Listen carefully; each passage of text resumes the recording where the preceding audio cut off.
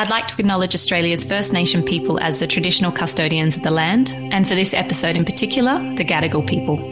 I pay my respects to their elders, past and present. And they're wines that I hope strike a chord in people, bring out emotive feelings. That's the reason I love wine, So I think that's why, and what I look for when I bring wines over here is to give people some sort of a pleasurable sensation. This is Over a Glass. I'm Shanteh Wale. Andrew Guard is one of Australia's leading wine personalities. Sommelier at heart, Andrew's wine focus evolved into specialised wine imports in 2007. Today, his portfolio represents some of the most sought-after labels from artisan producers. His dedication to representing the humans behind the bottle is inspirational, and wine culture in Australia is markedly more diverse because of his influence. Hi, Gardy. Thanks for joining me. Hey, Shanteh. How are you? Thanks for having me on the podcast. Oh, it's totally our honour. Thank you for making the time. Let's go back. Let's discuss a little bit about how you got into wine imports and where your love of wine began. Okay, well, my love of wine came definitely after school because my parents didn't really drink wine in the home. My dad was a beer drinker. And so through high school, when I was 18, we used to drink beer and stuff at school as well. So it was really when I left school and went to hotel school, which is what I did as my tertiary education, that I was exposed to wine through working in restaurants. And I worked with a particular group of people. Some of them I'm still friends with, like Willie Pettigrew and Michael Solomons. And we had a really nice group that used to go away on the weekends and get bottles of wine and go to restaurants and talk about them.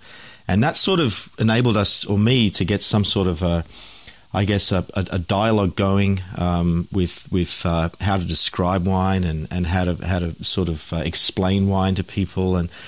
And so I became more comfortable with it, and I started buying wine for my own cellar. And my dad got interested in wine. I finally got him off the beers and into wine. And so it really all started from there. I probably was about 18 or 19.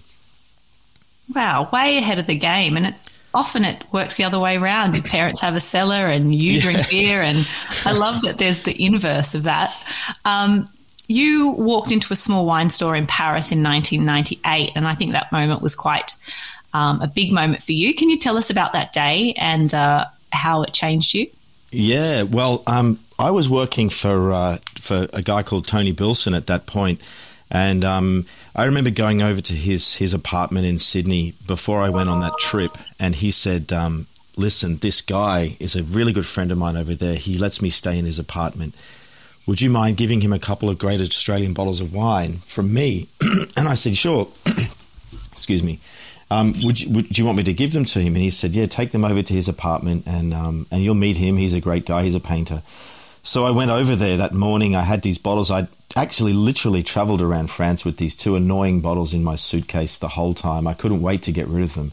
And so I jumped on the metro and I went over to his little apartment in the 7th arrondissement, and I said g'day. I put the bottles on the table, and this dog jumped up and knocked all this coffee all over me and all over my shirt and pants, and I had to go. I had a restaurant reservation, after the meeting. I had to go back to the hotel and get changed again. And in any case, I made it to the restaurant and had a great meal. And after the restaurant, I was on the way walking back past this little shop, and I looked to the left and I was like, that place looks just like it's out of Charles Dickens. It looked amazing. It was had all these old bottles of eau de vie and cognac in the window, and these beautiful old looking bottles of wine. And I thought, curiosity got me, and I walked in, and I'd read this book called The Wild Bunch by Patrick Matthews, and the narrative was basically how family wineries in France, artisanal wineries who were very interested in terroir and non-interventionist winemaking. The narrative was about the path to the market in the UK that they had, and he wrote this beautiful book. And some of the wineries that were in the book, featured in the book, were actually in that shop. So everything sort of came together, and the guy who owned the shop spoke English. He actually was he'd been to Tetsuya's in Sydney, so this guy was pretty well travelled. And so we just whiled away the rest of the afternoon drinking these bottles and tasting wine, and it really opened my eyes a lot. And at that point, there was a seed planted in my head that I would love to be able to bring those kind of wines back to Australia and share them in the market over here one day. And so about 10 years later, I did.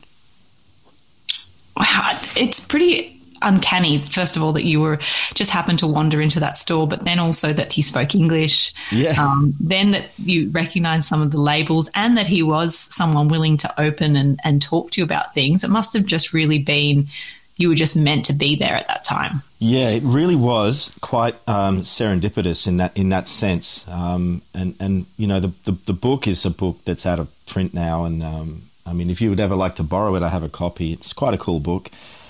But it was that book kind of made me really think about different kinds of wines, because in the mid 90s in Australia, early to mid 90s, there was imported wine. There were probably 3 or 4 big importers of wine, but there wasn't a lot of choice. The major appellations were covered around the world, but there was probably only 2 or 3 outside of Burgundy, 2 or 3 different producers from each appellation available.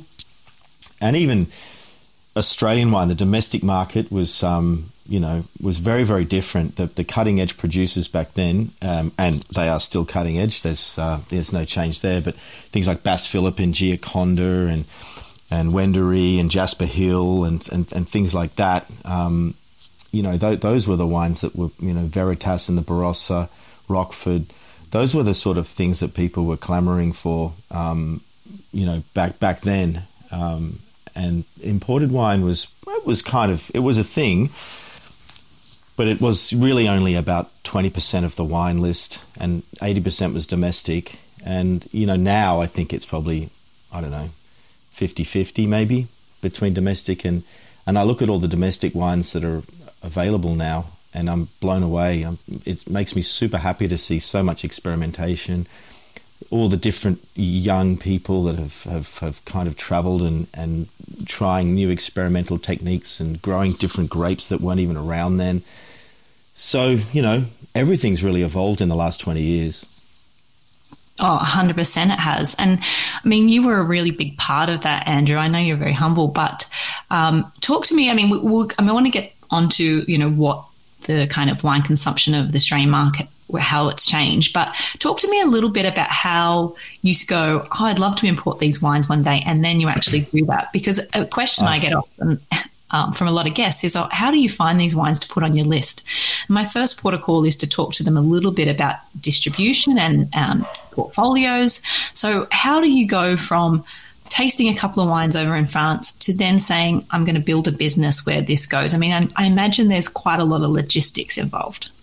Yeah, definitely. So to touch on the nuts and bolts side of it, the business of importing wine is such that there are different companies around the world who specialize in logistics, and there's a couple who specialize in liquor or liquid logistics. And so some of those companies in the last 10 years have started to offer part container loads or pallet loads as a way for smaller people to get into the business more easily. So rather than having to fill a whole 20-foot container full of wine, which is about 9,000 bottles, and that's quite expensive to buy all that wine. And if you're getting started, the wineries will have you pay up front, and then you've got to pay everything up front to start with. So this is an easy way for people to get started, and it's called an LFL, less than full load.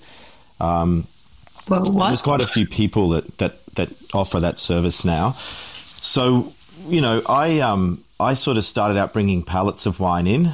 So what happens is, you taste the wine over there, and you talk to the winemaker, you reserve some wine, and you try and work out when you're going to ship it, and you engage a shipping company. You get the invoice sent over. You get back labels, which are obligatory put on with all the standard mentions and the legal mentions. And then you pay the invoice, and you ask the shipping company to contact the grower to collect the wine, and then they'll schedule it into one of their shipments coming to Australia. and it takes about 5 weeks for the marine transport, and then you'll get what's called a disbursement invoice, which is all the taxes and duties, and you pay that just as the boat's coming into port, and then you pay the freight invoice, which is all of the local costs and the freight component, and that then the wine will be delivered to your to your warehouse, and from that point on, you mark the wine up. You put your profit on it, and you still have if you're a wholesaler like me, obviously the wine isn't really cleared until you pay the wet that's owed on it and the GST that's owed on the wholesale sales. So really only then is the transaction finished, and that can take as long as it takes to sell the wine. So that's the nuts and bolts side of things.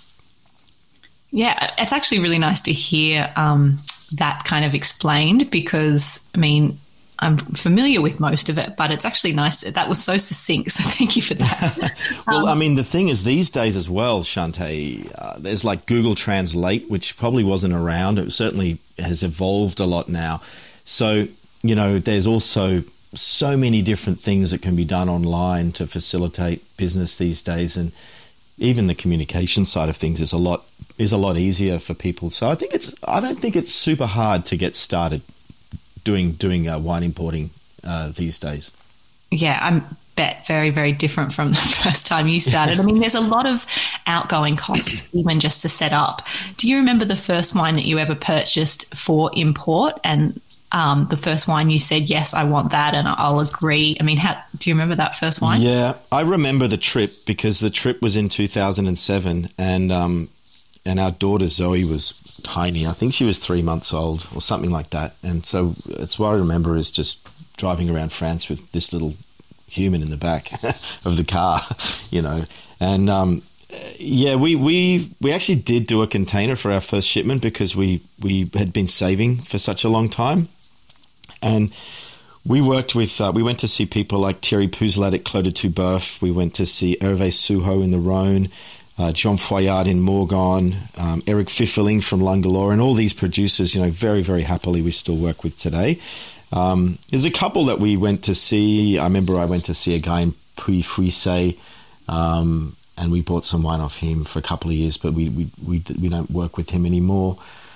But I would say 80% of the first shipment, we still work with all those people. And it's kind of a little bit nerve-wracking, because you don't know how you're going to sell the wine when you first buy it, but you know that you like it, and if you know that you like it, that's the best chance you have of selling anything. And that was always my modus operandi. If I like it enough, then and I know that the market in Sydney will accept it, and then further than that, the market in Australia, then I've got the best chance. Yeah, that makes sense. And your portfolio is quite concise, and I feel like it makes sense holistically. Each producer that you have, I know, has gone through like a rigorous selection process to be there. So other than the fact that you like it, how else are you choosing wines to add to your portfolio, and where does it end when you start to say, I want a lot more, or I don't want to add too many more? What's the consideration process there? Well, my portfolio, as you probably have seen, it doesn't have any real structure to it, other than the fact that they're all wines that I really like and regions that I really like. So, for example, in France, I don't really drink many wines from the southwestern part of France, and so they're not in the portfolio. And I like wines a lot from the Rhône Valley and the Loire Valley, so there's quite a lot of those in the portfolio.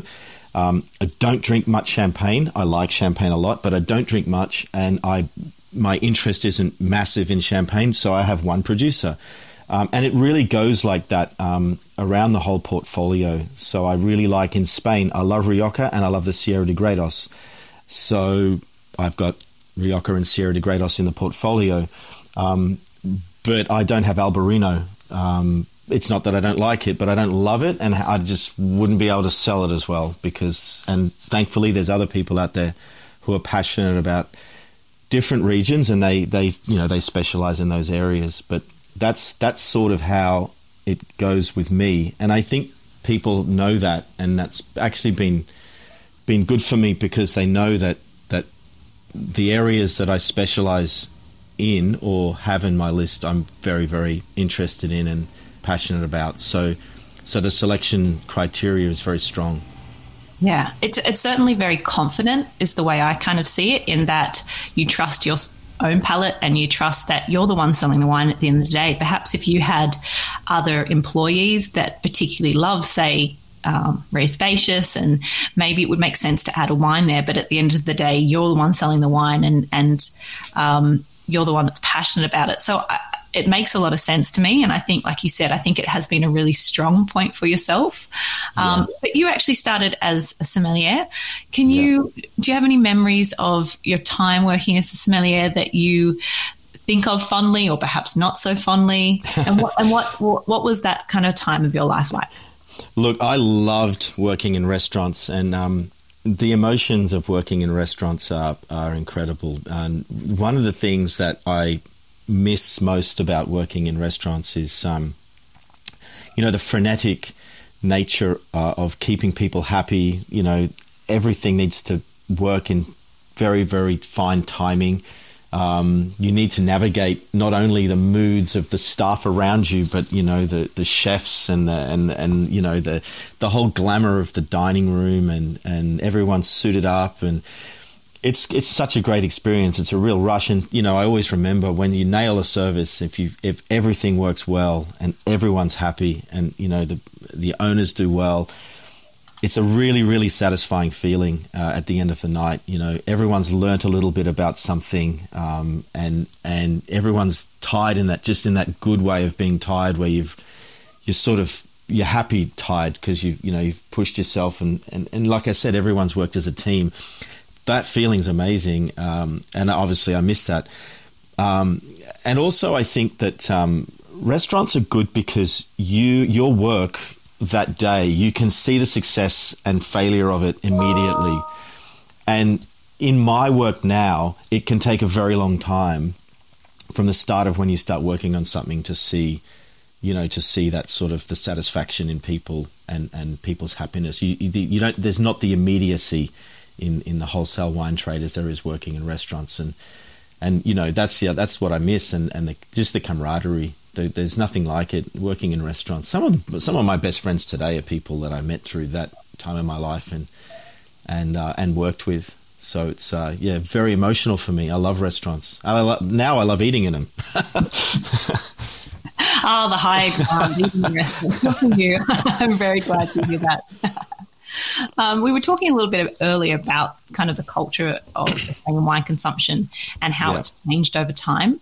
What are the mark points that you think have changed Australian wine culture and the drinking culture over time? Has there been particular influences that you think have really changed the market and what we want to drink?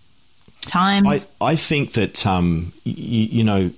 Australia being where it is on the map in the world means that we are, we love travel. We're huge travelers and very, very inquisitive people when it comes to traveling around the world, and very open-minded as a people, the Australians. And I think that we bring things back and reinterpret them in our way back here. So you see that a lot, particularly with chefs. But since the sommelier role has become such a big thing in the last 20 years, and maybe longer, I think the travel aspect and also the aspect of the rigorous training in Australia, whether it's through the show system, now through the WSET, now through the Master Sommelier organisation, and also work of guys like myself, guys like David Burkett and many other colleagues in the industry that I respect. The confluence of all of those things has and I left one out, all the winemakers, the younger winemakers that have been producing all these different wines. If you add all of that together, that's created the landscape that exists today, and the multitude of choice that we all have happily now, which makes up our beautiful landscape. And to be honest with you, I travel a bit, well, when I can, And I think the food and wine scene in Australia is really second to none. It's a really great place to go out. Yeah, we kind of do just have everything within arm's reach, don't we? And we're kind of a little bit spoiled for choice almost in what we want to eat and drink. I imagine your cellar looks pretty nifty. When you're choosing not to drink your wines at home, do you have a particular place you love to do a little BYO or? I like, I can't mention any names about anything. I'll be honest with you, because I'm nearly 48 years old. My brain isn't what it used to be. And literally I'll forget. I'll forget all my friends, everyone I was supposed to remember, shout out to, and I'll forget. And so I'll get in trouble. But yeah, I love going to restaurants to BYO, and usually especially in Sydney, those restaurants are kind of they're smaller family run places. Quite often, they're ethnic restaurants, and they're a lot of fun. You can be loud and noisy. Sometimes you got to take your own glasses in there, that sort of thing. And they're places that you can let your hair down and have a lot of fun. But I also like going to restaurants and buying wine off the wine list. I like to see what the contemporary look and feel around me is. And it also gives me a chance to drink wines that I don't work with and see what other people are doing and see what sommeliers are choosing and liking. So it's important not just to have your focus only on what you do. So, yeah, when I go out to restaurants, unless it's like it's a throwdown with your buddies or whatever, then I'll nearly always order off the wine list. Yeah, that's nice to hear. I imagine that, after 15 years now of importing your own wine, are you able to be selective about who you wanted to sell your wine to? Or are you just happy to kind of offload it and you want it to get out there to everyone, or do you want to be a little bit more selective about where your wines are shown? So having been a restaurant person and a sommelier, I have always gravitated towards selling our wines into restaurants, and obviously, good restaurants, because a lot of the wines that I like and work with are terroir wines or terroir specific wines, expensive wines because of the labor of love involved in making them. And so they really do have a natural home in fine restaurants. Over the years, some of the regions that we have sort of, I guess, almost pioneered, like the Jura for one, have become super popular. And so we've wound up in some regions having to allocate the wines over the last few years, which is a little bit, it's a bit frustrating on the side of the customer, and it's a little difficult for us too. But it really is the only way of fairly appropriating a handful of bottles into the market. And that's on one hand. But then on the other hand, we bring in quite a significant amount of things like Chablis and Côte du Rhône and Alsace Riesling and wines that are, I guess you could say, everyday drinking wines, fine wines, but not wines that we have any need to allocate. So we balance those two things as part of our job, really. Yeah. And it is about kind of wine for all occasions, I suppose. But talk to me a little bit about the wonderful people that you represent. And I know international travel has been quite difficult lately, but how do you translate those experiences of perhaps being welcomed into someone's home and really finding out about the individuals behind the wine? And how do you go about trying to communicate that when you sell wine? The moments that you spend with people in their own home and their cellar is really, it is unique. And quite often, we share a meal and stuff at the end, and you get to meet, the grandma, the kids and the uncles and stuff over the years. These are people that you end up, you don't see them often, but when you do, it's a very, very nice time and nice feeling. And it's educational because every year, you'll learn something different about what they do, and maybe they might have a new vineyard that they've been planting, or they can explain the weather, or the grandfather might have an anecdotal story. And so it really does sort of, I guess, lay strong foundations in between us. But it isn't something that's ever easy to do, travel, because it's very, very taxing. Some of the days we will get up at 6 a.m, do an hour's worth of emailing work, and then throw down some sort of sandwich for breakfast, jump in the car, you got your first meeting at 9, and then you got another meeting at 11. This is drinking and spitting out alcohol the whole time, and then driving, and then you got lunch somewhere, and you'll be eating something rich and heavy, and drinking wine. At lunch you got to drink, so you're going to drink, then you got to go to a meeting at 2 o'clock in the afternoon, then you got another one at 4 o'clock in the afternoon, and I guarantee you the one at 4, because the sun's going to go down at about 5:30, he's going to invite you out to dinner at his house or in a restaurant. By the time you get back, you're tired, you're a little bit drunk, and you've got to do the same thing the next day. This could go on for weeks, so it can be taxing, let me tell you. I feel like 80% of the population listening to this are going to be like, "Are you kidding me? What a whinger!" But I completely understand. I know, but it's it's a lot of fun, and you know what, Shante, after 2 years of COVID and no travel, I'll be ripping in. I'll be ripping in. Don't worry. But I completely agree with you. At the end of the day, you have a job to do, and you need to be proactive, and you need to be present in the moment. And yeah, you have one big, great day out like that, and it's the best thing ever. But to follow it up day after day, and you must come home and just think, now I need a holiday from the travel, and you just don't get to do that. So, well, happily, we in Italy, we work a bit in Italy. We've got 7 producers in Italy, which out of the whole of Italy is not many. So when my wife and I, when we travel to Italy together, it's paradise, because you have one meeting a day. We've got 7 producers between Piemonte and Sicily. Wow. So oh my God. That's like, you can't believe how that is. But, we might have 7 producers in one region in some other places. And that can be a lot of work, a lot of work. So, it just depends. It just depends. Yeah, of course. I want to touch a little bit on being that you represent such small kind of vignerons and really small, artisanal producers. What are some of the challenges with that? And what are some of the things that you wish perhaps sommeliers would understand more about working with these small producers, or, what are the challenges there? Well, the hardest thing in my job, and I think it would dovetail with what you do too, is to keep people happy. Keeping people happy is difficult, and managing expectations is difficult. And managing expectations comes down to good communication.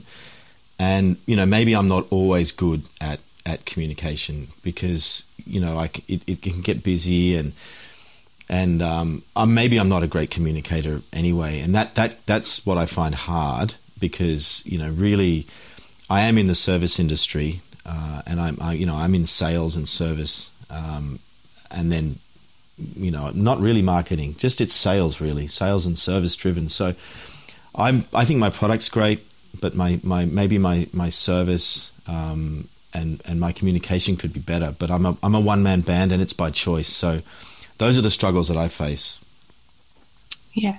I mean, I think, one of the things that I kind of am conscious of is that when, people want particular wines and cult wines from, your portfolio, which a lot of them really are, I imagine that a lot of people kind of chime in and want to get their hands on, a new release of something, and constantly asking for back vintages of something else. And I imagine that sometimes, you have to be a bit selective and and look at the people that support you and your portfolio, year after year and month after month. And, and rather than just kind of piping up when they just want the new release of Foillard or whatever it may be. Yeah, but, we've got to manage the relationship here, but connected to the relationship here is the relationship with the winemaker. And so we also need to think, I say we, but it's generally me, but we've got to think about with the winemaker, where would they want their wines? They would love to have their wines in the best places, and we've got to just manage that with, it's difficult if people are not week to week or month to month customers, and then once a year we'll say, hey, can we get the tightest allocated wine that you've got? It's very hard for us to then turn around to people who we've had good work and communication with all throughout the year, and justify why they can't get that wine. And so it's also difficult, in some instances.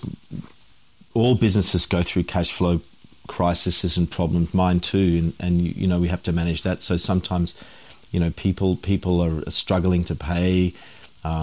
Sometimes you might have a great relationship with a client and they move on to another place, and the new person that comes in has a better relationship with another supplier. And so, you know what I mean, Shantae? Things are always in flux. Things are always moving. And so I would say to people who are frustrated about sometimes how we operate that it isn't, nothing's ever set in stone. Things are always moving, and we are very flexible.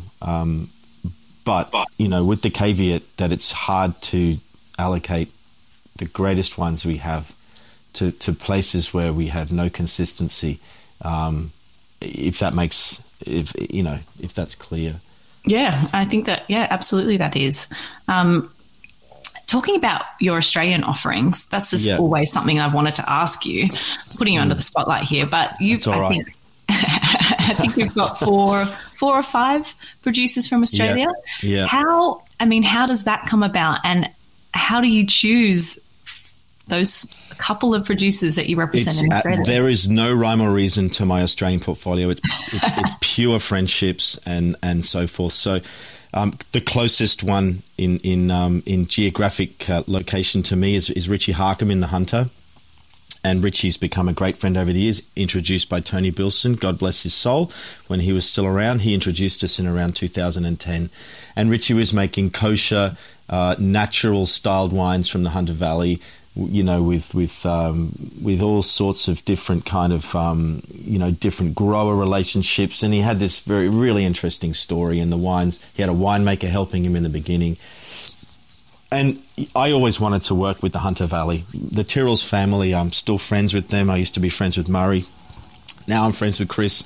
I love the Tyrrells. I love all their wines. I love the Hunter. And so it makes sense. I really wanted to have a Hunter Valley winery. I'm a Sydney boy, so, Richie's wines were perfect there. Then John Nagorka in Henty. I love the wines from Henty. It's a proper cold climate area, so he has these stunning crystal Rieslings and beautiful earthy Pinots. We've been working together since 2006, and so that's a very old relationship. Luke from Taitari in the Mornington. He's a super talented guy working with a couple of sites, and he's someone who grows, bottles, and everything on the estate. So he controls quality completely, and he's got a very, very deft hand. His wines have lovely, lovely subtlety, beautiful inflections in the wines, and they're wonderfully balanced and wonderfully priced and nicely packaged. He really doesn't make it hard for anyone. So there's that, and then I've got my two guys in Dan Standish in the Barossa, who's my old colleague from Torbreck when I used to do the sales and marketing at Torbreck a long time ago. And he is literally one of the most talented guys that I work with anywhere in the world. He's a winemaker par excellence, and I'm very happy to see him getting all of the international kudos and domestic kudos now. I mean, we have to allocate his wines every year, and he's able to put his price up as he needs to, and the market follows him. So he's really a star in his own right. So we're very lucky probably to have his wines. He certainly doesn't need a distributor anymore. No, they're pretty phenomenal. I agree.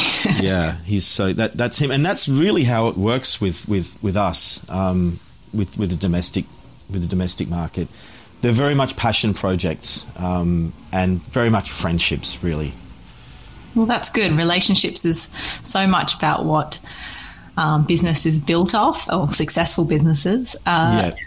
If you looked at your portfolio and you were to give me a couple of words that represent the wines that you sell, I know that you've said Terroir based, but how else would you describe the wines that are in your portfolio? I know other people have referred to them as probably minimal intervention or Luc Raisonné, but how would you like to think of your portfolio? I like to think of them as honest wines. They're direct, very expressive wines because, expression is a very important thing. They're wines that are emotive, I think, and they're wines that have... They give a very pleasurable sensation. So they're wines that I drink at home. So I can honestly say that every single wine I import, we drink at home. I don't know a lot of people that can honestly say that, but we drink all the bottles, from the best to the most inexpensive. We'll have them at home. So I believe in them that much. They're wines that are made, I won't say as simply as possible, but with minimal intervention. But not all of them are made with no sulfur, or very, very few have no sulfur. In fact, maybe only one or two producers make wines with no sulfur. So there's always a small amount of sulfur, sometimes a tiny amount, sometimes a judicious amount. It just depends on the winemaker and the region. But they're always wines where there's some interesting terroir. There's savoir-faire. Quite often there's generational experience. And they're wines that I hope strike a chord in people, bring out emotive feelings. And that's the reason I love wine, So I think that's why, and what I look for when I bring wines over here is to give people some sort of a pleasurable sensation. I think they do very much just that. So you've achieved that, that's for sure. What's next for you in 2022 and beyond? Well, so looking straight ahead, in March, I'm going to try and start traveling to Brisbane again and to Melbourne and try to do some tastings. And then from there in April, we're pretty busy. We've got a couple of containers landing in April, some stuff backed up from last year. And in May, I'm actually going to start planning a trip. So that takes us to the end of this financial year. But I'm going to probably go to Europe in May. And at this point in time, it looks like I'm going to fly into Malpensa, which is the Milan airport, and go to Piemonte in Liguria. That knocks off two producers for me in Italy, and two that we work beautifully with. And then I'm going to drive up into either the Jura, or I'm going to drive through the coast and through to Provence, and then go up into France through the Rhone Valley, and then, work it out from there. Oh, well, that sounds exciting. I'm so glad that you're able to travel again, and I'm certainly looking forward to what you bring back and the stories that you have to tell. I'll keep you posted for sure. Yes, please. Andrew, I always ask, what if you had three beverages for the rest of your life, what would they be and why? I know it's a tough question, but you still have to answer it. Yeah, no problem. All right, so the first one is water. Water's my favorite drink. And secondly, I got to think of a white wine, Riesling. And thirdly, Châteauneuf du Pape. I'm on a Châteauneuf du Pape kick at the moment.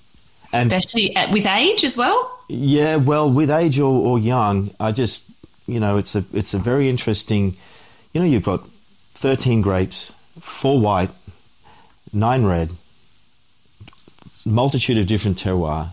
You've got colder areas, sandy areas, shaly areas, stony areas, old bush vines. I mean, sometimes with the climate, the way it's going, they can be a little sunny and warm, but not always. And they're super complex. And for me, they just hit the spot somewhere in my body. I don't know what it is, but they make my shoulders drop, So I love Châteauneuf du Pape. Riesling, I just think is the business for, and Chenin Blanc was almost getting in there, but ooh, I got to say Riesling is probably where I just love it. It's, you can have heavyweight Rieslings from Alsace and from the Rheingau, and you can have these beautiful, like super fine Rieslings from the Saar. and the Mosel, and you just, I can't get enough of the stuff, and it's purity in a glass, really, and in Chateauneuf du Pape's complexity in a glass, and water. Well, you're screwed if you haven't got that. So, so there's the three. I'm surprised by those, but actually not when you talk about it. I mean, I agree. Water. There's often within, a day where I will marvel. I'm like, how good is water when I'm thirsty? So I completely understand that. Yeah. But I agree with Chateauneuf in that there's just so many possibilities, so many endless possibilities for white blends and the different kind of soil types, and I've always been a bit of a fan of Chateauneuf. And it's a big wine, but I mean Grenache is something I really like, and I mean I could have gone for Burgundy and Barolo, and I'm sure some of your other guests will, and they're 100% right too. But if I look back on the last 25 years or so, and what I really like. And to answer that question correctly would probably be it's going to be Chateauneuf du Pape. That's great. I love it. Well, I have loved chatting with you, and always thank you for the work that you do and what you offer the Australian market. We're all better because of it. I hope that maybe sometime soon we get to see you in person. I've actually learnt a little bit more about you today, especially the fact that how courageous and brave you and your partner were to be having a 3-month-old child traveling around going, you know what, let's buy a container of wine and sell it. Like that. It was stressful, but it was fun. It's incredible. It really just goes to show the jumping off a cliff into something brand new. So good on you, and it's worked out for you, and I'm thrilled for that. And thank you for spending some time with me today. It's been such a pleasure chatting to you. It's a pleasure. Thank you very much for having me on the podcast, Shantae. Appreciate it. You're very welcome. We'll chat soon. This is Over a Glass. I'm Shantae Whale. Stay tuned for more stories from the world of wine and drinks. Listen in every Thursday on your podcast app. Follow us on Instagram at overaglasspod and contact us at overaglass@deepintheweeds.com.au.